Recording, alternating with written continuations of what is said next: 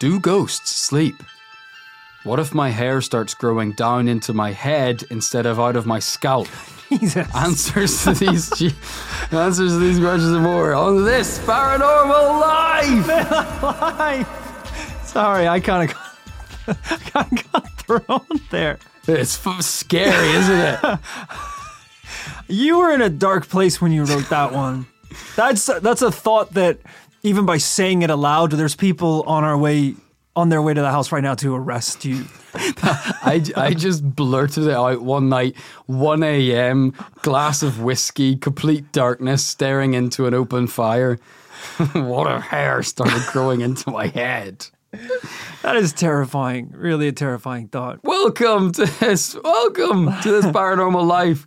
This is the weekly comedy podcast, not horror podcast. Oh my God. Where every Tuesday we investigate a different paranormal tale, deciding by the end of the episode whether it's truly paranormal or not. You're joined by me, Kit Greer-Mulvena, and this guy, Rory Powers. How you doing today, Rory? Doing pretty good. On today's episode, we're going to be talking about what if your teeth started growing into your face? Now you're talking about I think that's what happens to rats, though, isn't it? What? Sorry. What are you talking about? You know the way rats...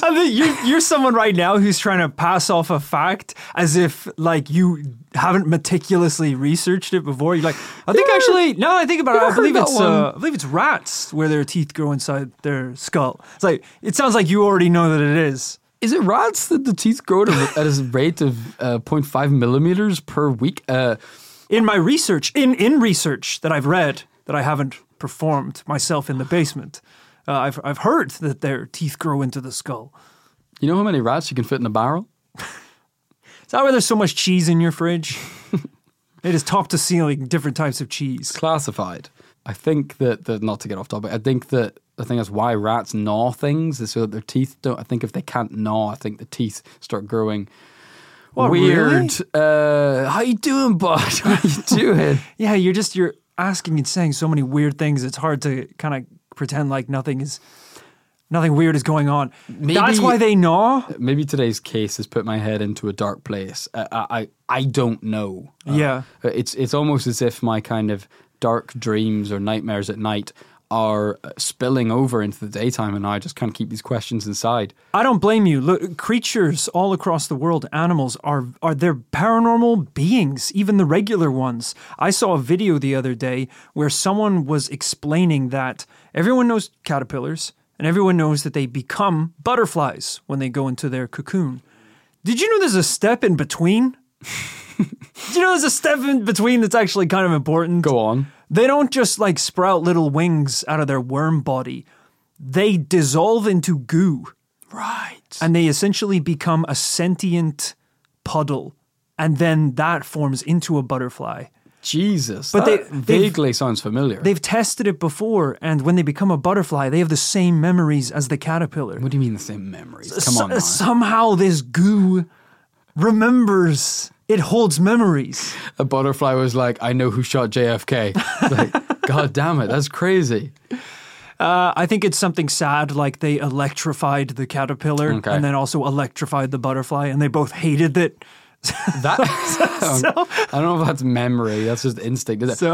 I know what you mean, though. It's like they trained one to eat jammy Dodgers, and then it became a butterfly, and it still loved jammy Dodgers. Right, or like they beat up the caterpillar, and then when it became a butterfly, they like cocked a fist back and it flinched. Yeah, you know. So it's like it had the instinct. These are all examples of the same thing, just abuse.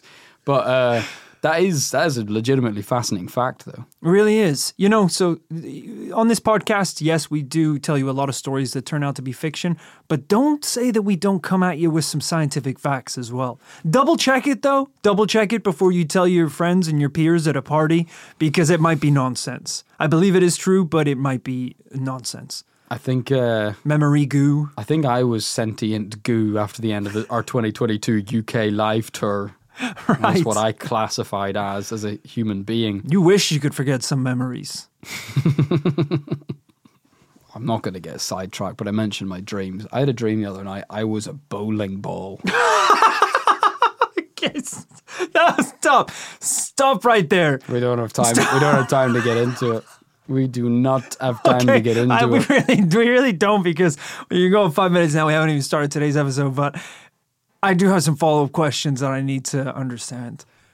Who threw you, and what were the pins? I only really remember being in the bit where you come out of the machine and someone picks you up. I don't have that. It wasn't like a. I'm trying to get some meaning from it. Like vivid. Was it your father that picked you up and he bowled you at? There actually is some pretty strong Freudian metaphors about being picked, right? Because there's lots of bowling balls. That's the idea. Yeah, I guess. So I feel like you're trying to twist this dream into something nice. Like I'm you not. were selected. I'm not. Okay. I'm not. I think it was a borderline anxiety dream. I'm just honest. I'm just telling you what happened. Okay. Sometimes I just close my eyes and see pins is all. We are not going to get, that's the true story, we're not going to get derailed into more dream talk. No one likes listening to other people talk about their dreams, especially when they were bowling balls. In them, we have a brand new paranormal case. Sorry, did it get to the bottom? Did it feel like you were yourself, or you were a bowling ball? Just you were a complete sentient circle? bowling ball. It's actually similar to the idea of being sentient goo or a caterpillar. It's like I was just awake. And when he bowled you, were you just like, rah, rah, rah, rah, it's kind of flying down the alley? Yeah. I don't know what you want me to say, man. I shouldn't have brought it up. Obviously, I don't have that much to say on the matter. You can't bring it up at the start of the podcast and then be like, I don't want to talk about it. Some of the podcast is a bit. I don't mind talking about it, but I just don't have that much to say because it's not a bit. It's my real life. It's not your real life. You need to understand, being a bowling ball is not real. Sometimes I think this is the dream and being a ball was the real bit. We have a new case to get into, and we're going to do just that after a couple of words from today's sponsors with a reminder that every episode of This Paranormal Life is available ad-free in bowling form at patreon.com/This Paranormal Life. All right, you got to stop laughing. I'm sorry. Okay. Let's go. We're taking it back to a time before bowling, the 3rd of March, 1877. Whoa, 1877. A little baby is born to a poor family in rural Kentucky, only 12 years after the Civil War. Little Edgar Cayce was special from a young age. Even as a child, he saw the ghost of his deceased grandfather. Whoa. I guess maybe if you're seeing ghosts at that age, you don't even know you're not supposed to be seeing ghosts. Exactly. That's what I was thinking. That's genuinely kind of scary. Growing up in the time period he became a devout Christian by the age of 10 and loved nothing more than to grab his Bible and crack it out in the middle of the woods. Oh. I do need to see some evidence of that because I think, to be fair, that's what I would have told my parents I was doing if, in fact, I was breaking the law or taking drugs. Yeah. If my parents were like, "Oh, okay, where are you going? You going out to meet some friends?" I'm like, "Yeah, we're going to crack open the Bible in the woods and read each other Gospels. We're going to crack open a couple Bibles and chug it down. A few Bible lights." Billy had so many Bibles last time we went out, he was sick in his own hands. He was quietly reading the book of Deuteronomy when suddenly, out of nowhere, a woman appeared before him. She had beautiful, delicate-looking wings, and she hovered above him like a fairy. Oh, hell yeah. "Tell me, child, what is your heart's deepest desire?" Did she stutter like that, or was that you making a mistake? Because I feel like angels. You're starting to look like 10 pins, motherfucker. How'd you like to be split? Because I never got a strike. I couldn't, in the dream all night, I didn't get a strike. Okay. He thought for a second, then answered, "To help people, especially sick little kids." She smiled. "As you wish, so it shall be." And with that, she was gone. Little Edgar wasn't scared, just a little confused, on account of, I don't think there were fairy women in the book of Deuteronomy. Wait, so she turned up, asked what he wished for, he told her, and it's granted now? I guess. If this was me, I would be so pissed off, because if a fairy turns up, the assumption is the unspoken understanding is there's going to be 3 wishes. This is you on the complaints line to the fairy bureau. And everyone knows how it works. Yeah, and if of course I'm going to start off with the good one because you want people to think you're a nice person. So you're like, well, obviously, world peace. Oh, of course, harump. Yes, let the trumpets of peace rain the fairy through. woman, her eyes are rolling. She's like, yeah. And I have 2 more. I guess an Xbox then as well. If I have more wishes, because world peace already that was obviously had to pick that one. That's so if fine. the world is sorted, and it is, then now in that case, now that an it's Xbox. done, yes, giant penis. Okay, so that's wish 3. Something I don't need, but I feel like if the wish is here, I'm going to take it. Giant penis in an Xbox, please, Your Highness. You don't need, but you don't have. Maybe I want clear. a second. Maybe I want 2 of them. Okay. Oh my God. Maybe I want to downsize because it's a little uncomfortable currently when I wear tight jeans. There's something with An angel's like, you have to stop. No one's ever said the word penis to an angel before. It turns out we don't like it. I didn't know I didn't like that, but I don't. There's something funny about being like, it's like, yeah, for sure, like world peace. And then with my other wishes, and the fairy's like, what a kind soul. Can I also interest you in the wish of curing hunger for the poor? And you're like, yeah, for sure, because I thought that kind of got rolled up in peace. Yeah, because they're still hungry, even though it's peaceful. She's like, that's right. And what about homes for the homeless? You're like, all right, you need to can it. These are my wishes. Surely you can grant these wishes anytime you like. Yeah, she gets you to go for the feed all the hungry, and you're like, okay, well, I still got 1 more wish left. And she's like, they're probably going to want to drink with that. She's like, oh, for sake, give them all a soda. Give them all a soda, goddammit. What is this? What is this? You turn up, you say I've got wishes, you tell me the wishes that I need to make. It is unexpected. The fairy element is unexpected, and it's pretty interesting. It goes to show the paranormal is not necessarily what we anticipate. Because he grew up in this time, he's expecting the world of the Bible to be exactly kind of the world he sees around him, but that is not what happened. The first kind of crazy experience he had was with a fairy. As I say, Edgar was okay with it, just a little confused.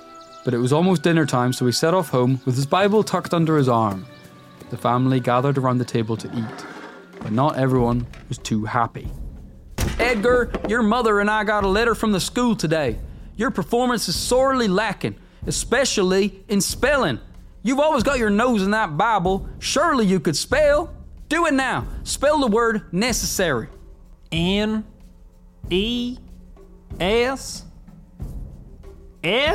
No, you simpleton. And because it was 1877, his parents smacked him upside the head.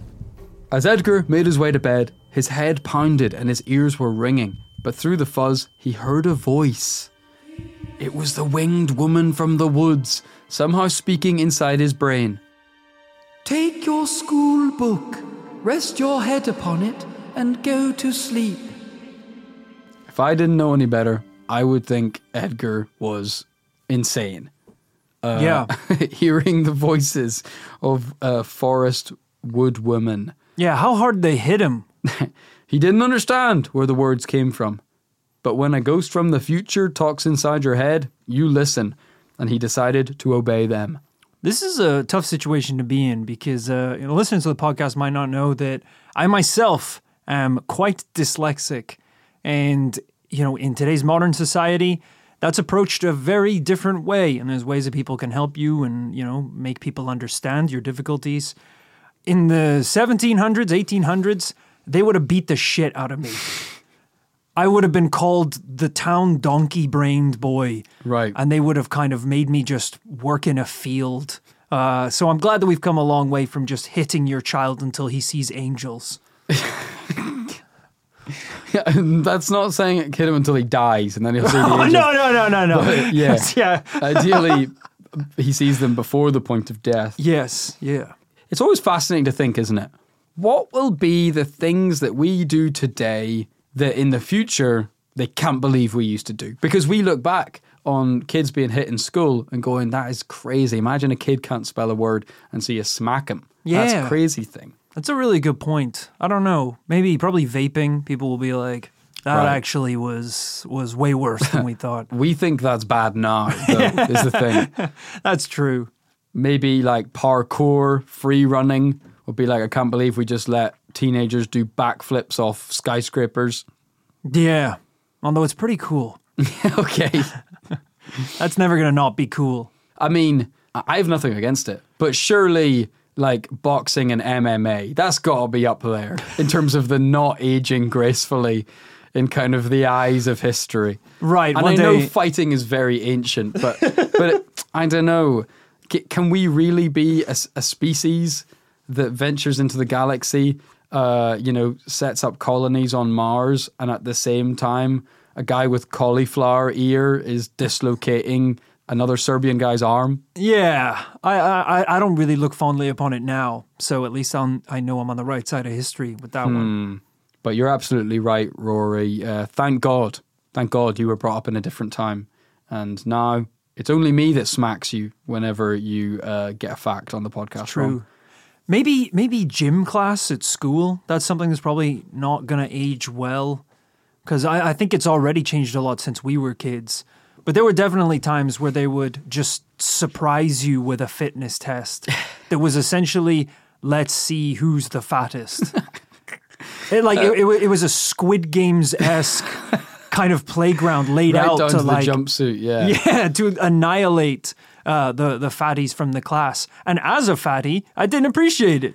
It's quite funny you say that. I was listening to a podcast yesterday and they were talking about fitness tests, and that did really unlock some kind of core memories. I was like, there's something that doesn't seem PC about it. I suppose because we now live in an age of like body positivity, and where people were kind of being encouraged to like, just never think about weight at all, really. Just focus on people's health rather than But back then it was like, we are going to expel you if you can't get from point A to point B before the CD beeps. Yeah, we haven't. I think we've maybe talked about it once on the podcast before, but the beep.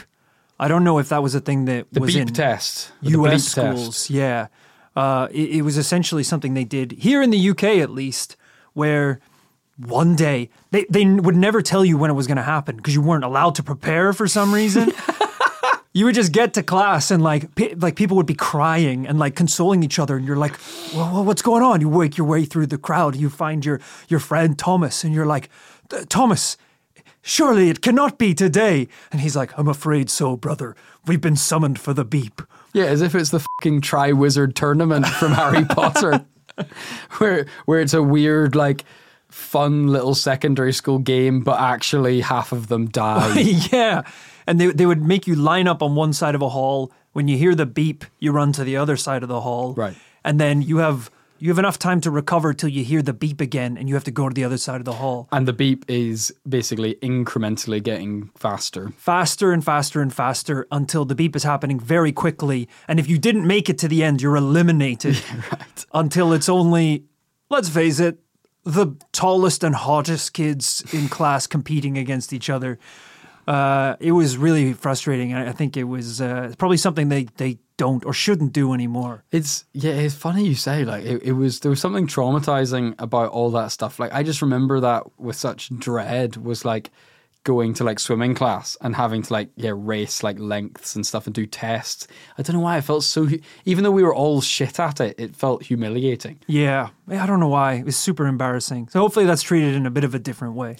We're getting distracted. To get back to our story, Edgar had been told to rest his head upon his school book and go to sleep.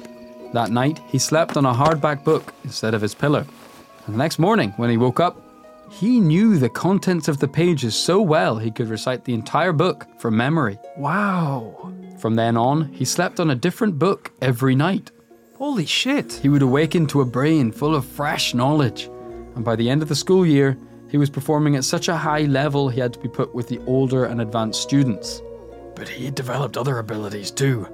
He began to see ghosts everywhere, and not just of his grandfather. His parents were concerned because they hadn't told Edgar. But Grandpappy had displayed some supernatural abilities of his own while he was alive. Okay. So this child is claiming allegedly to have some supernatural abilities, and maybe that is why he could even see that fairy thing in the start. But the fact that that thing is getting involved is also opening up more powers to him, like being able to sleep on books and to obtain their knowledge. It's a good point, yeah. I actually haven't thought about the kind of order of these events, but yeah, I would kind of see it as you say, he has a propensity, he has the ability to see these things like this fairy, and then it's almost as if the fairy is like not bestowing powers, but like almost like pointing him in the right direction, being like, hey, you having trouble at school? You're fucking special, so you don't need to study, you just need to put your head on a book. Yeah, which is weird, because I was called special, but I got held back a year. How's he getting moved forward? We don't have time for that. Unfortunately for Edgar, it was around this time that he had a terrible accident at school. He and the other boys were presumably playing 1v1 basketball when Edgar got his ankles snapped, not literally, and damaged his spine. Oh, Jesus! It was so bad that he was partially paralyzed. His mother was inconsolable. Hold on? He got injured so bad in the playground, he was paralyzed? Yes. Oh my God, that's the beep right there. That motherfucker got called up for the beep. Definitely. He tried so hard to sprint, he scorpioned and snapped his back in half. Oh my God. His mother was inconsolable and would not leave her young son's bedside, silently crying. But just then, Edgar started talking.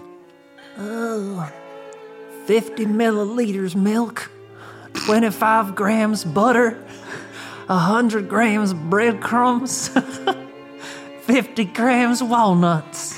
He's lost it. We need to put him down, put him out of his misery. He wasn't starting a conversation. He was listing ingredients. Bake 15 minutes at 180 till golden brown. Still asleep, he finished his recipe and said, "Prepare this to my exact directions, and I will be cured." She was willing to try anything, so hurried to the kitchen to make Edgar his magical elixir. This is the equivalent of any time I was sick as a kid, and I was like, oh, maybe some ice cream would help my tummy. Oh, some Fortnite, I think, would distract me from the sickness. I've told the story before, but...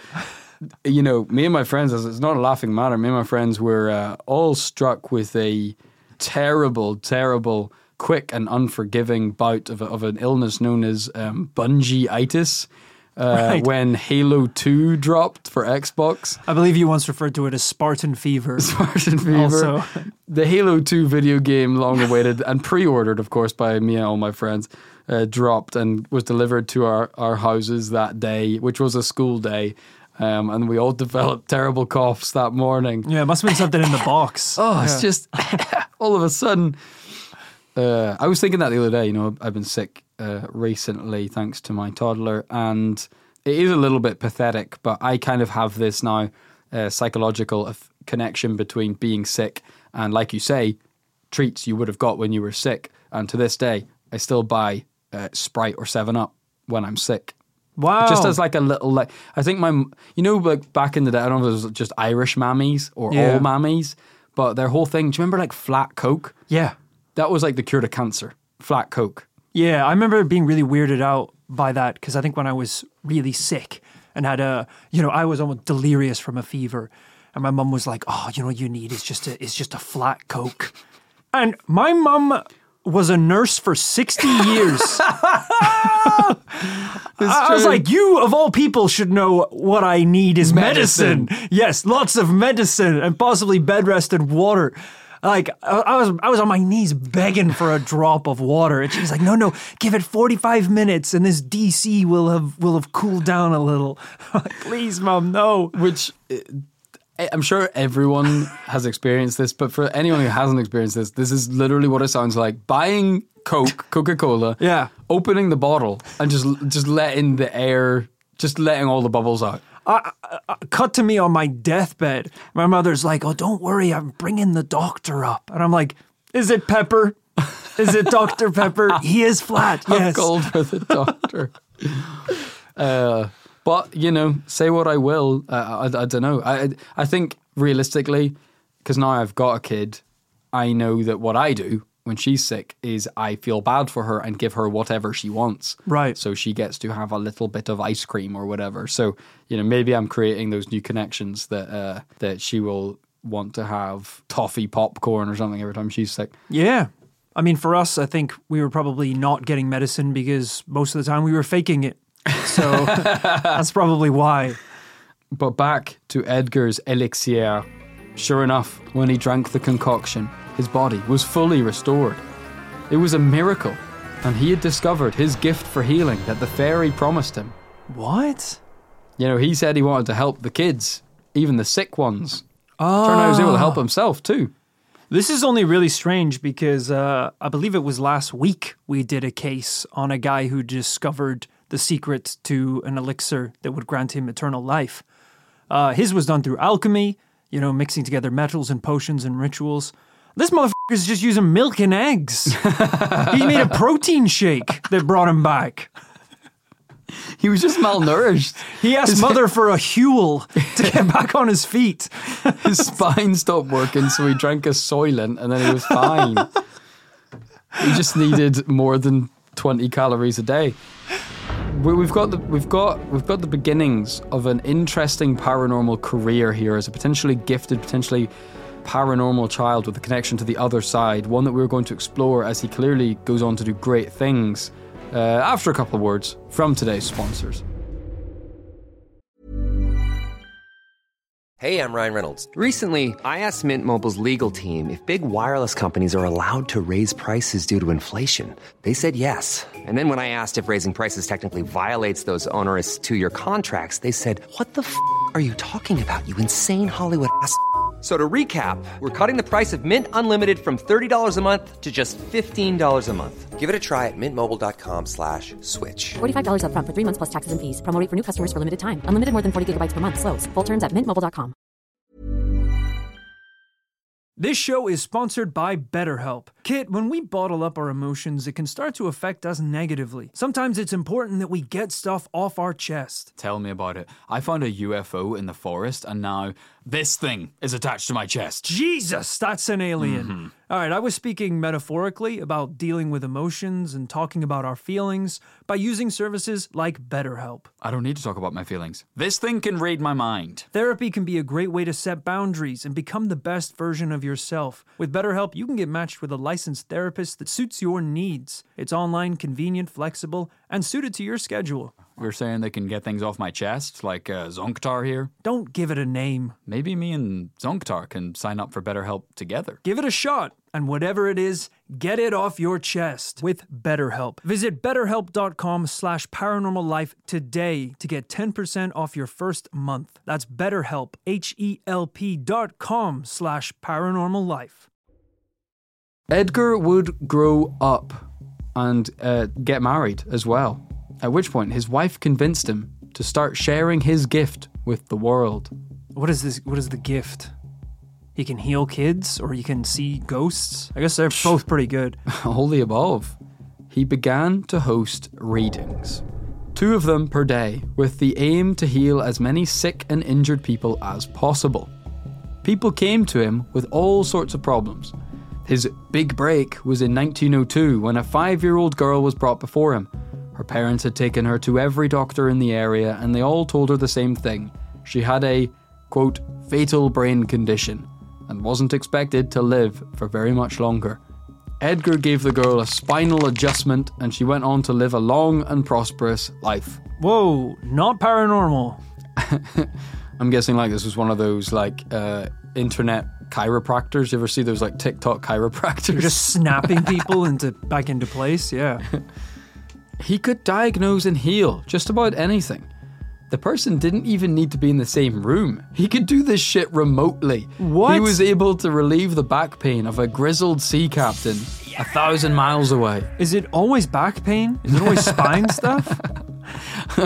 No, actually. Okay. But that is funny. Rory, we have seen healers a little bit like this. Yes. Over the years. What do you make of people like this? People that have a gift, supposedly, for diagnosing and healing. Always a little skeptical of it, as you should be with any kind of alternative medicine. Because in the past, the majority of cases, they turn out to be con men. They turn out to be snake oil throwing salesmen. the C word around. I'm throwing it around. I don't know the full context of how this little whippersnapper is doing it, but is there a point in this story where he's going to start charging people for these appointments? I don't know. Well, one would need to charge to... If this is your job, would it be so... I'm just looking at the script here. Would it be so bad if he were to start charging people? I think one of the cases that jumped to mind is a case we investigated not too long ago about an individual called Dr. Baker, who ran the Crescent Hotel. He, at one point, the hotel was a hospital where he claimed he had the cure to cancer. And I think it became very apparent that he didn't. He didn't.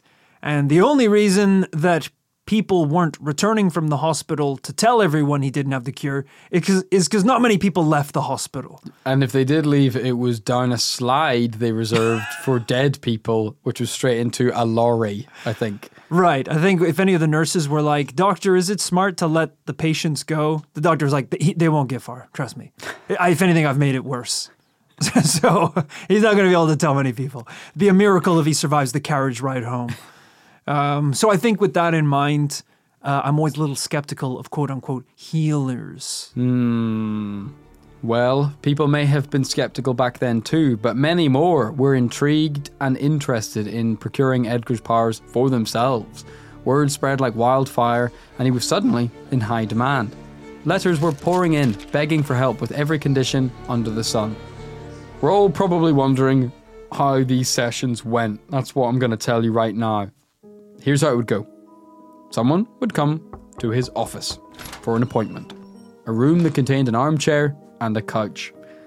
Normally, therapists say to their patient, please, lie down on the kind of Freud-style therapist couch, and then they'll sit there and take notes and ask questions. Not in Edgar's office. Edgar said they could sit in the armchair, and then he lay down on the sofa and go to sleep. Okay. That's when he would begin the reading, giving the customer all the answers to their problems from the dream world. Wow. Okay, forget it. Back in. This is cool. He said he was able to tap into a universal consciousness of time and space. He could answer any question, not just in regard to healings. As long as the answer was milk or eggs.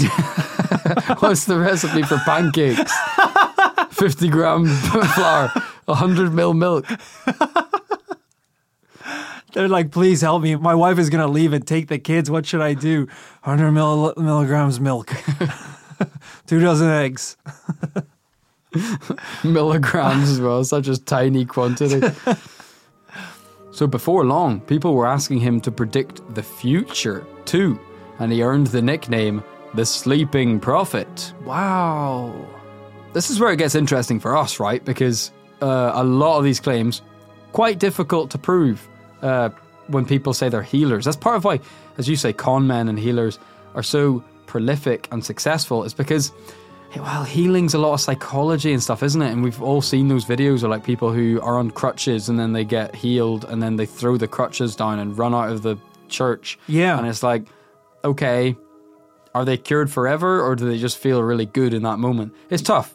Yeah, there's a lot of psychology, think about the placebo effect. If someone is convinced and believes so hard that they are healed, that will change them physically. At least, now that he's got into predicting the future, this is great. We can look at some of his predictions and see whether they were any good or not. Good point. Well, here are just some of the things he predicted. 6 months before the financial crash of 1931, he warned his investor friends to sell their stocks and get out of the game. Those that didn't heed his warnings all ended up broke. After the crash, he proclaimed the economy would recover 2 years in the future, and in March 1933, it did. Okay, I'm worried that he has investor friends.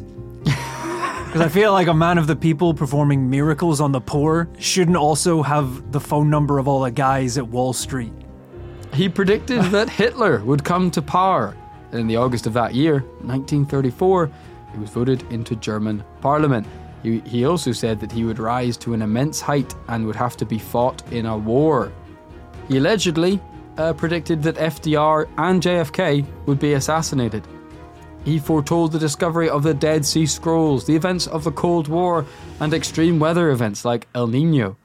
Maybe most worryingly, he also did predict the borderline end of the world. Yikes. In 1936, he had a catastrophic vision of a shift in the Earth's magnetic poles, causing two massive volcanic eruptions of Mount Pelée and Mount Etna. He said much of the Earth will be swallowed by water, that Atlantis will rise again, and that all that will be left of the UK will be two small islands, Birmingham and London. Wow. Why is he focusing on the UK? Isn't he in Kentucky? And lastly, he said, "You're gonna want to be in New Zealand when all this kicks off." I'm personally really worried about this one, Rory. Mostly because when he said this is going to happen is close. Really close. Uh-oh. 1998. Wait, that's when it's gonna happen? 1998 has, of course, already passed. Yeah. Maybe he just got the date wrong. I don't know. But what I do know is he said this was going to be caused by the Earth's magnetic field flipping or shifting. Right. I don't know if you know anything about this, but that is actually about to happen. When? Let me find out. Basically what this means is, you know the way when you point a compass and it says north and it points to magnetic north, which is a little bit different to like the true north that we talk about on maps and stuff, and then south is magnetic south on a compass. Basically, those are going to flip at some point, and the Earth's magnetic poles have been flipping for the last 20 million years. Every 200,000 to 300,000 years it flips.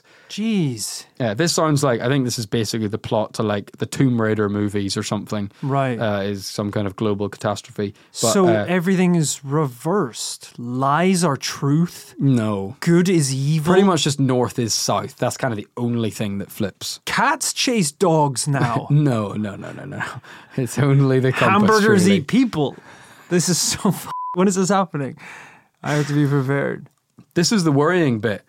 We're about 300,000 years overdue a flipping. It could happen any second. Right. One side of this pancake is cooked. We are ready to be flipped any second now. In lots of respects, like I say, life will not change. But it is a massive shift that could cause some changes. Some scientists think that it actually could be quite significant. For example, they said it could cause solar winds to punch holes in the ozone layer, destroying power grids, and one scientist said the aurora borealis would be every night, everywhere on Earth. That sounds sick, actually. I'm into that one. It's kind of like Y2K, turning into the year 2000. Most people believed everything was going to be fine, but there were very few people that were like, we kind of don't know if it'll be fine until it happens. The worst case scenario, there will be aeroplanes dropping out of the sky. Entire power grids will shut down because we're incapable of registering this change of information. Turned out, I think it was almost entirely fine. It was. And I don't know if that was due to like a lot of effort on the part of engineers, because there was a big rush, right, to fix it all and make sure it was okay. So I don't know if it was nothing or whether it was catastrophe was averted. Right. By actually smart people. I don't know. Who knows? If we're heading into this flip and all of a sudden people start selling night glasses, which are sunglasses you have to wear at night. Right. I just don't think that's because the aurora borealis is so bright. Okay. It's like the sun in the night sky. Then we might have to think about the possibilities of this actually happening. So, like most people's future predictions we cover in this Paranormal Life, needless to say, that bag there was a mixed bag. Yeah. Of predictions. We know that they can be hard to prove, but allegedly he did make a lot of people rich with his predictions. Some people came to him with questions, asking where they should try and strike oil. Right. What were like big risky bets they should place. I feel like he's getting a little far away from the original goal to heal sick children. Now he's letting oil tycoons know where to drill. This seems like a misuse of the ability gifted there's to only him. so many sick children in the world, Rory, There's more. There's more that haven't been healed yet. Well, Rory, you're being a little critical of Edgar, which I think is fair and warranted and healthy. That we should come to any purported medium, psychic, kind of gifted individual, person who can communicate with the other side. We should approach them all with caution like that. And you wouldn't be alone, because one high-profile critic is our own researcher, Amy. Great. While putting together this case, she borderline insisted that I now, as we sort of reach the end of our tale about Edgar, kind of take you on what she calls a debunkathon. Oh boy. Of just some of the little problems she has with the story. But then maybe at that point, like on every episode of this Paranormal Line, we can try and balance that all in our heads with the story we've heard and with some of the criticism, and see where you come down today. Okay, I'm ready. You know, where this whole story began was, of course, little Edgar seeing a fairy in the forest. What if he didn't? Because kids lie. Yeah, that's a very valid conclusion to make. He got his start as a kind of brilliant child, a gifted individual, with this technique of sleeping on top of books and absorbing via osmosis their contents. Well, we do know, to play devil's avocado, that there are kind of elaborate memorization techniques, aren't there? Memory palaces, things like that, ways of learning massive amounts of information. Yeah. That if you're kind of a smart person, you could do, and it would seem pretty paranormal in the 1870s. Yeah. Yeah, I do remember studying for exams at school, and I remember that being something that I kind of figured out, which was if I studied something essentially right before bed, I would remember it better than if I studied it like earlier in the day. Really? Yeah, so if I was learning like whatever French vocab or Spanish or something like that, I was trying to memorize words and the meanings and pronunciation. If I did it right before bed, it's almost like that would be the last thought I had, and that would kind of marinate in my brain until the morning when it was like fully cooked. You know, I was like slow roasting knowledge. Probably for you, because you might have had normal dreams, but when you're a bowling ball for 7 to 8 hours a night, there is no room for in Spanish vocab. Yeah, there is no biblioteca, there is no playa. Kids closing his eyes at night, just being like, ¿Dónde está tu biblioteca? ¿Dónde está tu biblioteca? The world around him is fading. Next thing he knows, someone's shoving 3 fingers inside of him and throwing him down an alley. Oh! Not again! Please tell me you're at least French. That's interesting and true, though, that there are weird techniques. I've come across that myself. Mnemonic devices, spaced repetition, learning. This is all really real stuff. Songs. That's why you can remember lyrics to songs word for word. That's why you can remember every lyric to My Chemical Romance's first album, but you can't remember the periodic table. Very true. If the periodic table had have been the lyrics to a sick emo punk rock band in the early 2000s, I'd know that shit off by heart. Yeah, if the periodic table was on the 2008 Warped Tour, I would have passed chemistry. I'm pretty sure. Someone should just do a cover where it's all about the periodic table and all the different elements, you know? It definitely exists. I mean, this is why you know all 151 original first generation Pokemon. Because of the Poke Rap. Yes. Yeah, good point. Great point. So we need to do that for the kids of today. Potassium, magnesium, That's horrible. selenium, It's so and repetitious. all the other elements. I don't know all the rest. Dun, dun. What were the ones you said? Potassium, magnesium, selenium. Selenium. Such weird elements for you to think of. I will never forget a kid in our secondary school chemistry class. The teacher going, and actually diamond is pretty much the hardest material known to man. That's why it's got so many amazing industrial uses. And one kid putting his hand up, it's like exchange student who's English, them going, "Sarah, what about adamantium?" And him having to be like, "I don't think that's real." Yeah, for those who don't know, adamantium is a fictional metal from the Marvel Cinematic Universe. Wait, no, adamantium, is that DCU? That's Wolverine, isn't it? It's Wolverine. Wolverine's bones, yeah. Oh my gosh. Almost made a big blunder there. Embarrassing. We need to edit that out. Came back to our potential debunkathon. Sure, sorry. The next step in our journey was that he was healed by his own magic potion. What if the little shit was just pretending to be sick? Yeah, because the magic potion that cured him were the ingredients to cookies. so, as I said, I've pulled that stunt before. Right? It's the oldest trick in the book. Yeah. Saying the thing that will make you better is ice cream. And look, he got into the healing game. Maybe some of the healings were coincidental. Maybe he really did help some of these people.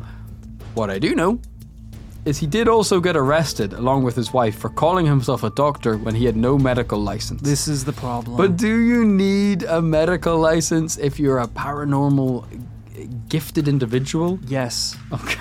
And if you are paranormally gifted, you don't call yourself a doctor. Jesus wasn't performing miracles and he was like, my name is actually Dr. Jesus. And it costs $100 a pop to touch my robes. He kept it pretty chill and pretty humble.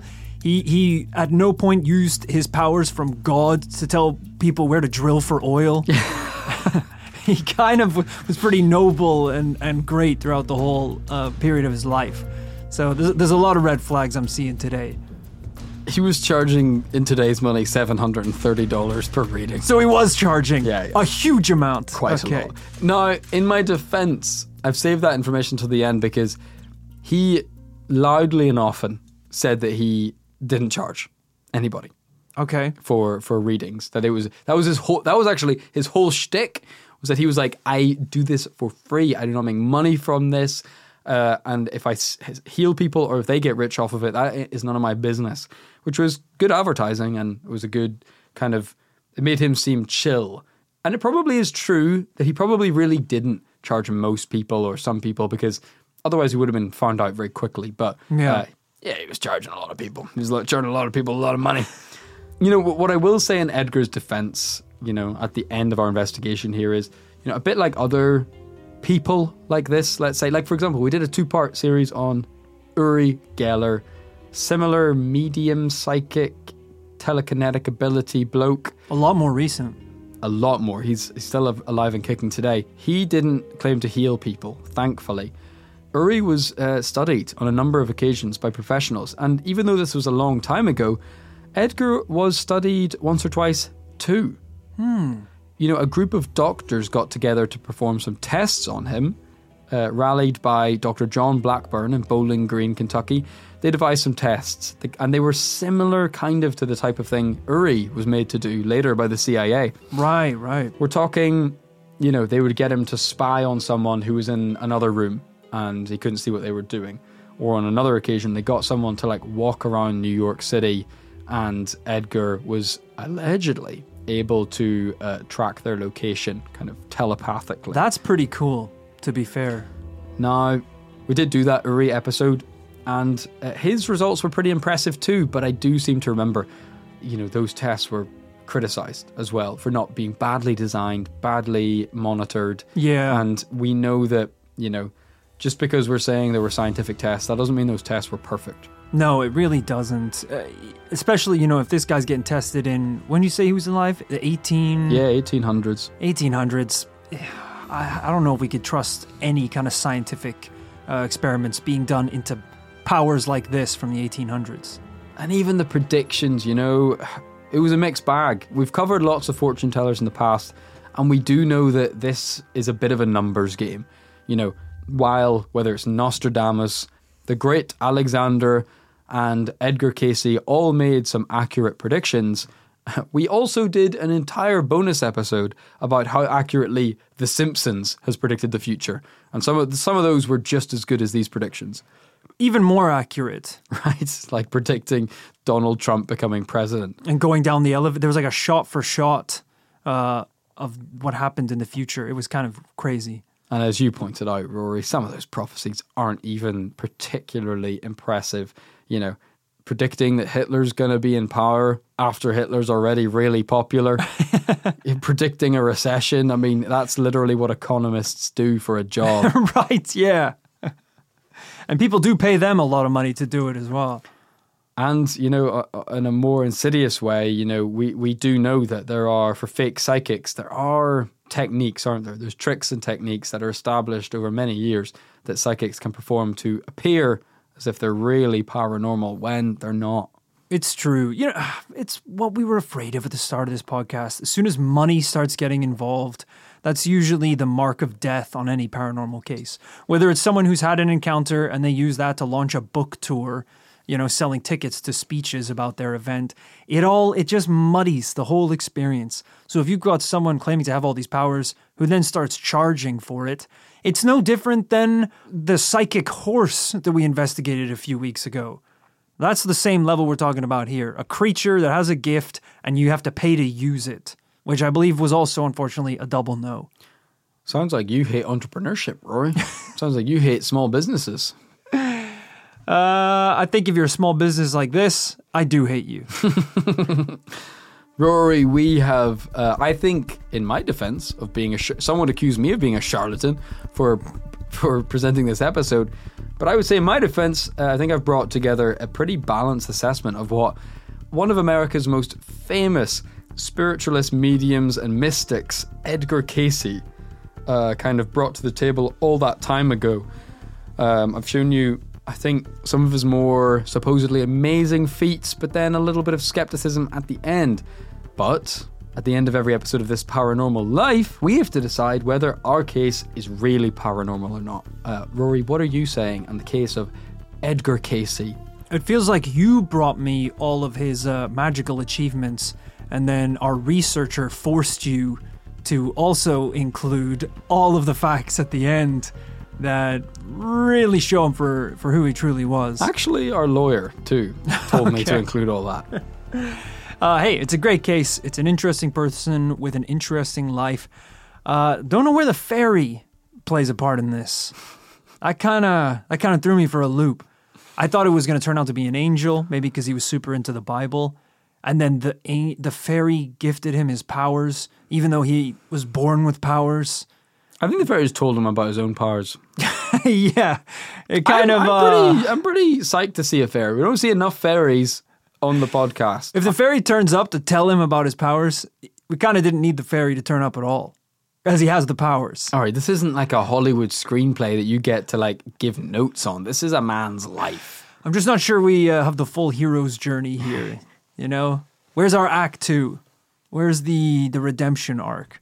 I think for any young lad who played Ocarina of Time growing up, the hit video game, I think the idea of a fairy visiting you, a magical fairy visiting you in a forest, that's going to sound like a sexual awakening to you, because that's what it was for most of us, Rory. Right. The fairies in Ocarina of Time were, how do you describe them? Naked, for a start. For a children's video game, it was odd. Yeah, there's memes on the internet of, you know, what it was like to play those games as a kid, and it was, you know, running around, having a good time in this little village with a sword and a shield and fighting monsters, and then going into this borderline sex fountain. Well, yeah, sure. Where these, in hindsight, very pixelated women, it felt very cutting edge and realistic at the time. Right, yeah. It felt like 4K. Burst out of a fountain naked, screaming, like, ah! and for, you know, pending the Japanese translation, words to the effect of, "Hey, big boy." Yeah, really strange. I don't know who decided to include them in the game, but you're right. It awakens something within all of us. I don't think that's the exact description of the fairy that. No, I think this was a lot more PG. Right. Look, it's a great story, but I just don't believe it. I think if you're someone claiming to be a healer, getting sued because you're not really a doctor, even though you're telling people that, and you're charging not money. Sued, arrested. It's even worse. Right, because he broke a law, yeah. Yeah. Getting arrested implies he was being sued and he continued to do it anyway. And charging people. This is such an awful combination of things that someone hopefully with these powers wouldn't do if they really had them. So I think it's going to be a no from me this week. I can't say I didn't see it coming. I think we have to chalk it up to a double no at the end of this episode. Oh! Oof. It is just one of those stories you got to cover. You know, we don't pick stories because we think we're going to get yeses out of them at the end of an episode. We pick them because they're interesting or they're culturally significant or historically significant. And this one definitely is in the world of the paranormal in America. Yeah. It is a key figure. So hope you enjoyed it anyway. I think we always love getting back to this kind of weird period of magic and mysticism. Back in the day, you know, the whole world was a little bit more magical because there was less knowledge around. Yeah, it's really true. Yeah, we've had a couple now set in this kind of beautiful gray area where science and magic were colliding, where you think we'd be smart enough to know better, and yet people still thought a 14-year-old boy twisting your back would cure your cancer. Honestly, people are still getting up to that. Not even on the other side of the world, just on Instagram. I feel like we hit a peak of the scientific knowledge, and we are really regressing back. There was probably a few people that were trying to use alchemy to beat COVID-19. Yeah, I think the recession and the COVID-19 global pandemic knocked us back a few decades in terms of that thinking. But hope you enjoy this investigation anyway into Edgar Cayce. Let us know what you think at This Paranormal Life podcast@gmail.com. You can also see everything we're up to at thisparanormallife.com, including our ongoing tour days. I think at the time of you're hearing this, we're on it. We're on the road. This is past Rory and Kit. Holy shit. Presumably, we're dead. Presumably, we overdosed on heroin from living the rockstar lifestyle in San Francisco. We didn't even make it to show 3. We didn't make it out the Bay Area. All right, I'm worried you're kind of manifesting something, which I don't want you to do, because I don't know if you can predict the future. Hopefully not. Let's try and twist this in a good way. Brother, my premonition was that I was a bowling ball. I don't have a future. Did I mention I was being bowled into an open grave by an Undertaker? The Undertaker from WWE? Analyze that, motherfucker. No, hopefully we are alive. I was bowled into 10 tombstones waiting for me in the graveyard. Hopefully we are still alive. Hopefully we're on the road. And, so if you want to find out whether we're alive, navigate in your web browser to thisparanormallife.com. If the ticket links are still up, bingo, we're still alive and kicking. We're still going to perform the rest of the tour. There should be a few tickets left for every show. So please bring a friend, bring a family member, someone that you think might enjoy the show, or your mates who already listen to the show, bring them along. We're having a blast and I can't wait to see you in person. Hell yeah, we're so excited. Of course, the other home on the internet of This Paranormal Life is patreon.com, the place where we upload weekly podcasts in the form of the After Party, as well as full-length bonus episodes every month that we've been doing that for 5 years or more. There is hundreds and hundreds of episodes of bonus content on patreon.com/This Paranormal Life. $5, $5, £5, whatever it is, a month gets you access to a ton of that extra content. And it's a great system because all of the money received through Patreon goes straight to us to make this project, which is a fantastic way that you guys get to support the show and get some really cool rewards in return. It's how we've managed to do everything we've done to date. And as Roy says, for $5 to our American listeners. That's a steal. What's that? Couple of beers from the off license. To our British listeners, it's like a 4-pack of baked beans. Fill in your local equivalent of what that could be. But it's not a whole lot. It's not a whole lot to get access to all of that instantly. And at the end of every episode, we like to take the time to thank a couple of our supporters on the shout-out tier. Hell yeah. Special thank you to Thea B. Thea B, we are so glad to have you here with us in the Paranormal Commune. Of course, it's classified what happened to Thea A. God rest their soul. Whoa. We really thought they were going to survive the experimental. So what part of it is classified? You told us everything. I didn't tell you. We didn't tell what happened. We didn't say what happened to them. You were about to. And I will say no more because it would be an insult to their memory. But Thea B, you're fine. You're great. And if you are so inclined to continue the scientific testing that went on in the classified laboratory underneath the chapel, just let us know. Too much. But I can't say anymore because much. it is classified. Thanks to Benjamin Cook. Let him cook. This guy's so good at cooking, he's stacking the Benjamins. Oh, nice. Right. So he's like, he can make really good food. Is that what you're saying?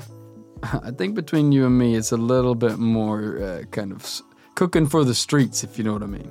Okay. So drugs? Yeah. Meth? Yeah. Essentially, yeah. You can't make Benjamins making f***ing chips. Yeah, let me tell you, when this guy's dreaming, he isn't talking about 50 milliliters milk, 50 eggs, all right? Well, thanks lastly today to Katie Lafferty. Katie's got too much on her platey. Oh no. She really has. And I'm not really talking about work obligations or personal responsibilities. At the commune buffet, she's got too much on her platey. Yes, it is a buffet, and we do say it is all you can eat, but there is a 1 egg maximum. Right. So even an egg, and it's a quail egg, so it's already very, very, very small. But that's it. If you have the egg, you can't have a string bean. Because you've fulfilled your quota of dinner. You had the egg. I thought you said you can have more eggs. You're saying you can't have anything. No, 1 egg maximum, and that's it. Okay. No water. No oxygen. Stop breathing. So, Katie, you've got too much on your platey. Take the green bean off, or you will be arrested, unfortunately. Jesus. That's news even to me, Katie. Sorry about that. To the dungeons, though, obviously. Thanks for your support, and thank you to everyone else who supported us on Patreon. We'll be back with more shout-outs from next week. Woo! We are going to continue on our crazy road trip, which we'll be filling you in about as soon as possible. If you want to keep in touch with how things are going very currently, head on to Patreon. Check out the after party. Yeah. We're going to be uploading those from the road in hotel rooms. Recording and uploading. In vans. Just life on the open road. It's going to be great. Unless Maybe a we're couple dead. beers Unless deep. we're dead, like I said. We're not going to be dead. Well, you know. I do want to go bowling with you now, though, weirdly. I start crying. It's very therapeutic. We'll see you guys next Tuesday, hopefully, and on Friday on the after party. Bye-bye. Bye-bye.